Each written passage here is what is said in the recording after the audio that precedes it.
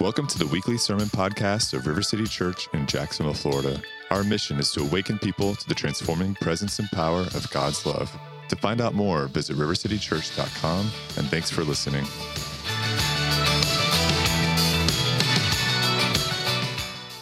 Okay, let me pray, and we'll get started. God, I love you. I thank you for what you're already doing. I know that there are conversations going on in our head about people in our family and what the next day and a half is going to look like. There are lists and things that need to be done and checked off. There are children literally right next to us. So God, I pray that you'll just help us to be present and be with each other and enjoy this moment and enjoy your word and your scriptures. In your name we pray. Amen. Does anyone in here have a December birthday? Raise your hand. Whoa, it's a lot. Anybody like right before, anybody today? Happy birthday! Woo! Jesus? No, you. Yeah, you. That's awesome. So we have 2 December birthdays in our family. Jocelyn is a few days after Christmas, and she let me know like right out of the gate when we were dating that her birthday and Christmas are 2 very separate things, like very distinct celebrations. So I've done my best over the years to honor that demand. And then the next is my son Hudson, who was born earlier. He was born on December 5th. I have a picture of Hudson here if you'd like to see it. That's Hudson, all right? Now, Hudson didn't know I was going to do this, so things are going to be a little rocky this afternoon, but my dad was a pastor, and now you get to experience what shaped and formed me into the hardened man that I am, all right? So what's special about this picture is obviously he's wearing a Christmas hat. It was a week or 2 after Christmas. One of the grandparents bought him this hat, and he liked to wear it while he was chewing on his fingers. And we have this hat, and every year, it's a tradition, when it comes out of the box, we make Hudson put the hat on. So this is the most recent pic of Hudson in the hat. Okay.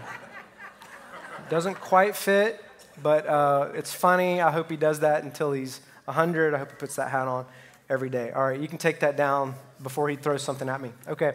When Hudson was born, though, it was really cool. It was December 5th, 2009, okay? And that was kind of a big moment for my family, okay? So just to let you know where I'm from Alabama, okay? So I'm actually an Alabama football fan, okay? All right? I like to alienate everyone early and then see if I can win you back over. But I'm an Alabama football fan. So at that time, Alabama football was dreadful. We had like 5 coaches in 6 years, been on probation. It was just this really awful time in our school's history. So I've got my dad and my brother and my sister and all these people that are excited about Alabama football. And Hudson's being born on the very same day that Alabama finally beats Florida. Again, really sorry, all right? So we beat Florida. They had this amazing quarterback who's a really great guy. He's a local legend, Tim Tebow. And at the same moment that Hudson is finally born, the game is on, the game is coming to an end, like it's happening. So if you know about college football and you're one of those families, you're going to understand what I'm about to tell you. So Hudson's born, my family's coming in to see him, right? And there's a TV in the corner of the room. And it's like, hey, here's your new grandson. And my dad and my brother are like, oh, yay, he's great. And they're totally like, I'm like, what are you doing? This happens once, but the game's on. I'm joking. They were so happy to meet you, buddy. But there was this lure of Alabama football hanging over. So I like to joke with Hudson because Alabama's been pretty good since then. And I say, when you were born, you changed the season. You changed the trajectory of Alabama football. But that's more of like college football mythology. But in reality, when he was born, the season did change for multiple people that were in that room. So Jocelyn and I became parents for the first time, which if you remember, if you're a parent, the first time you became a parent, that is a season-changing moment, okay? My parents became grandparents for the first time. They have like 8 or 9 grandkids now, I don't even know. But they became grandparents for the first time. My younger brother, my younger sister became an uncle and an aunt for the first time. So the season was actually changing in all of these different ways for people and their lives, and the way that they viewed reality, and the way that they viewed family, and all of those sorts of things. So we're talking about the angels. We're singing about the angels. The word that we use in culture to talk about the angels showing up and announcing birth, like the birth that we're celebrating today, you'll hear it called Noel. Now, that word's not actually in the scripture, and I have a definition for you here. The roots of the word are the French Noel, Christmas season, which may come from the Old French Noel. This, in turn, is derived from the Latin natalis, meaning birth. Since Christmas is a celebration of the birth of Christ, it was natural for people to refer to the celebration as the nativity or the birth. And another possible root for Noel, also from the French, is the word nouvelles, meaning news. And then there's even some other translations that might mean like season, but newness, birth, good news, announcement. When we say Noel, that's what we mean. So when the angels show up to the shepherds in Luke 2, and there were shepherds living out in the fields nearby, keeping watch over their flocks at night, an angel of the Lord appeared to them, and the glory of the Lord shone around them, and they were terrified. But the angel said to them, "Do not be afraid. I bring you good news of great joy that will be for all the people. Today in the town of David, a Savior has been born to you. He is Christ the Lord. This will be a sign to you. You will find a baby wrapped in clothes and lying in a manger." Suddenly a great company of heavenly hosts appeared with the angel, praising God and saying, "Glory to God in the highest, and on earth peace to men on whom favor rests." It's hard for us to get our minds around just how bad the world needed a new season when Jesus was born. Like, not to go into all the details because we're in obviously all very mixed company this morning. But I mean, the known world at this time was under Roman occupation. It was awful, it was dark, it was sad.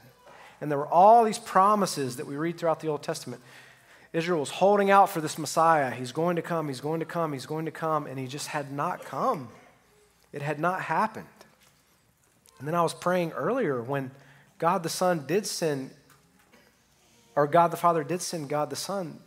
It was such a universal cosmic breakthrough into our reality that stars actually aligned. That's what the wise men, like following that star, right? Stars actually aligned to announce this was happening. Angels that had been behind the scenes for most of human history burst forth into visible reality and announced that this had happened. Like, this is real. This changes everything. Now, I pastor this church, so I know this, and this is very true for many of us in this congregation, but it's also true, I would imagine, for many of you that are here visiting. And that's that many of you are waiting for the season to change. Many of you are waiting for the season to change. Now, it rarely happens overnight, right? Like when we're praying for God to bring, like, I'm so sick of being in this, whether it's waiting or a season of sickness or a season of financial hardship or a season of relational brokenness or you name it, you fill in the blank. There's this longing and waiting and you're so tired of it and sick of it, but you know you're not going to go to bed one night and then wake up and the complete story is ended. You're not even asking God for that, like to 1,000% change everything in a moment. We don't need it to all change in a moment. We just need a birth announcement.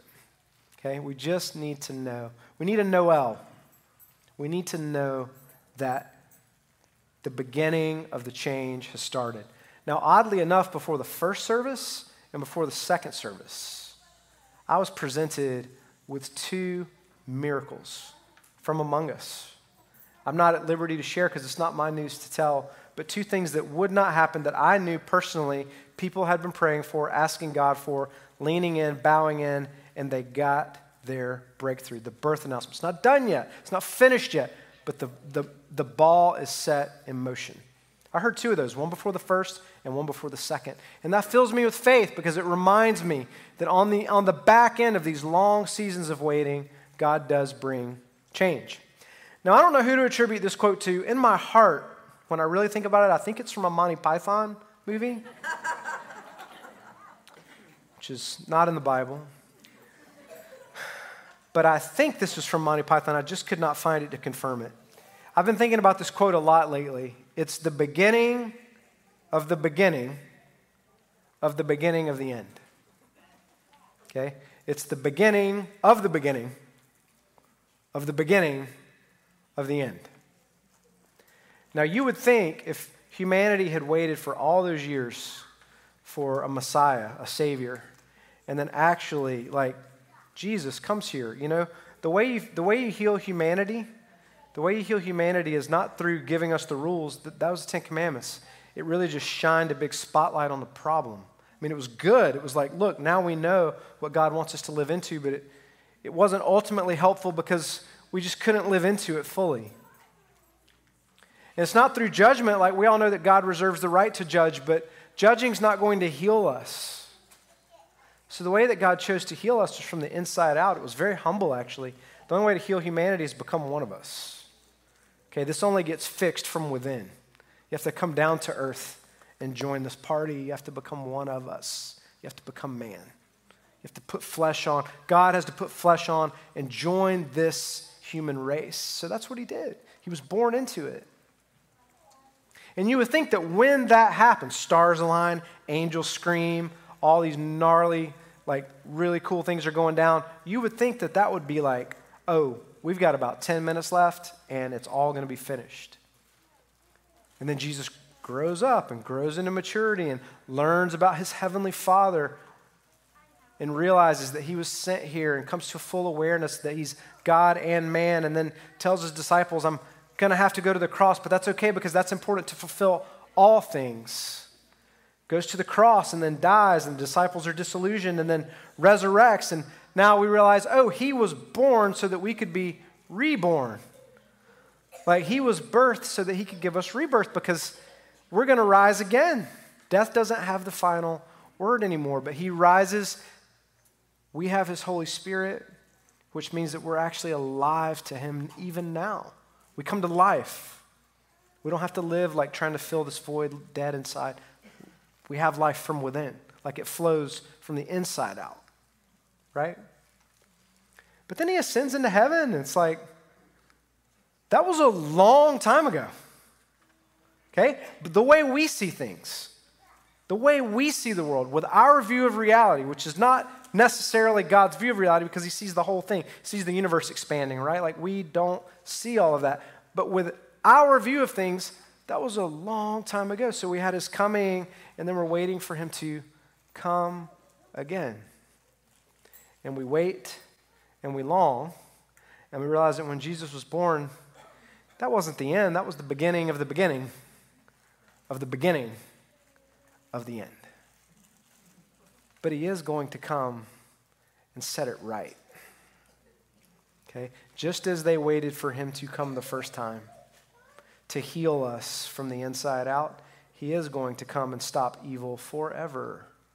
Take his authority back, take his kingship back, take his rightful place in this earth back forever. And that's what we wait for now. But in the midst of this kingdom being fully realized here, we get these glimpses, like the two stories I heard today. Those don't happen without God. Healings don't happen without God. Miracles don't happen without God. Those breakthrough moments let us know that the kingdom is here. Okay? Maybe not fully. Maybe not all the sadness is gone. Maybe there's still wars. Maybe there's still heartache. Maybe we still walk through hard times, and we definitely do. We definitely do. But we know, we've been talking over the last few weeks about the themes of Advent. We hold on to our hope. We live in the present in joy, and we continually fight to believe that he is our peace. Despite everything around us, we live in those three truths. And the last candle we call the Christ candle, and it represents love. And my prayer this morning was that you guys were going to leave here fully convinced. We read the verse. This is how he shows his love for us. When you close your eyes and picture God, I don't know what you see. Some people think, well, because Jesus died on the cross, now God can put up with us. There's no scripture to support that. There's nothing about the story of God that supports that. It actually says, for God loved us so much, Christ came and lived sacrificially for us. It actually started with his love. Okay? The sacrifice was motivated by love, not by some sort of weird tolerance just so he could put up with us. God doesn't put up with you. God loves having you around. Even if other people don't. God enjoys you, enjoys your presence. So someone's like, who's he talking to? Right? God, he enjoys you, enjoys your presence. He likes being with you. He likes to hear from you. He likes to talk to you. Well, I've done some pretty horrible things. That's the whole thing. That's the whole story.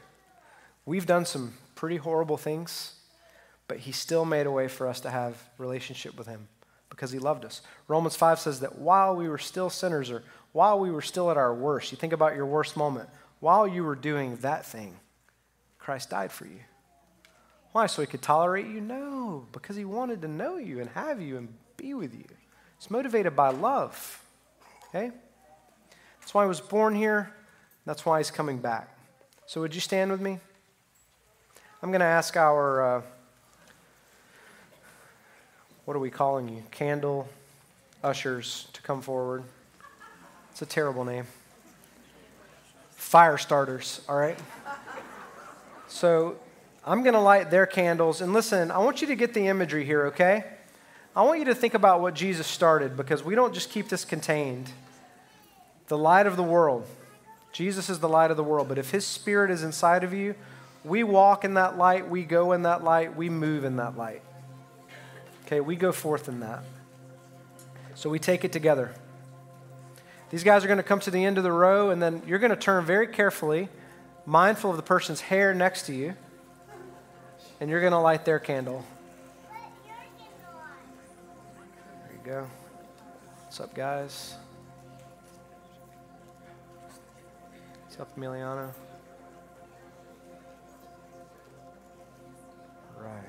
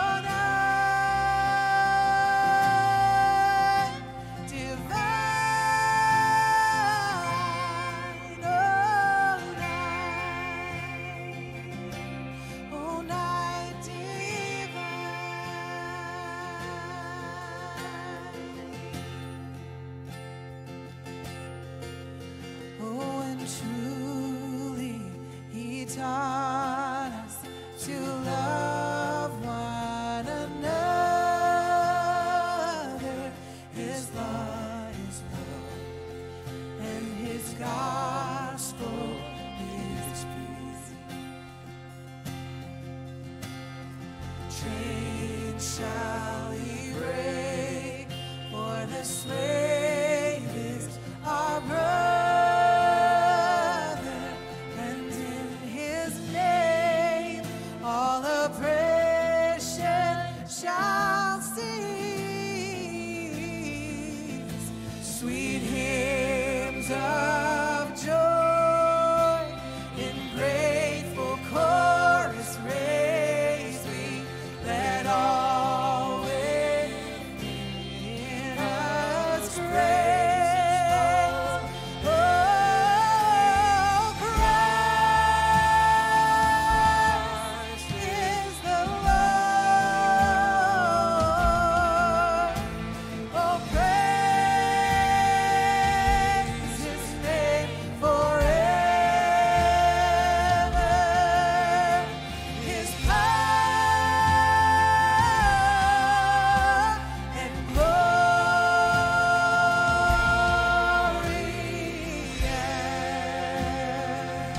evermore proclaim. Oh, his power and glory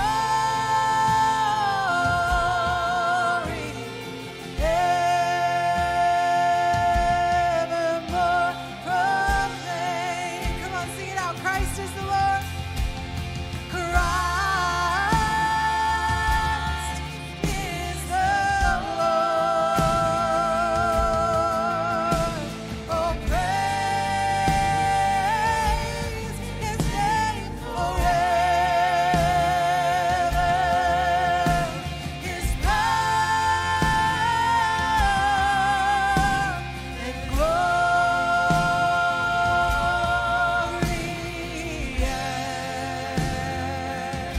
evermore proclaim. His power and glory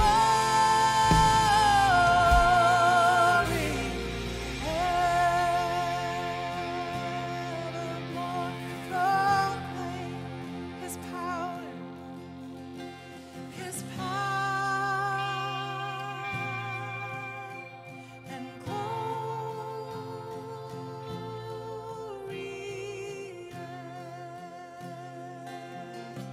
evermore proclaim.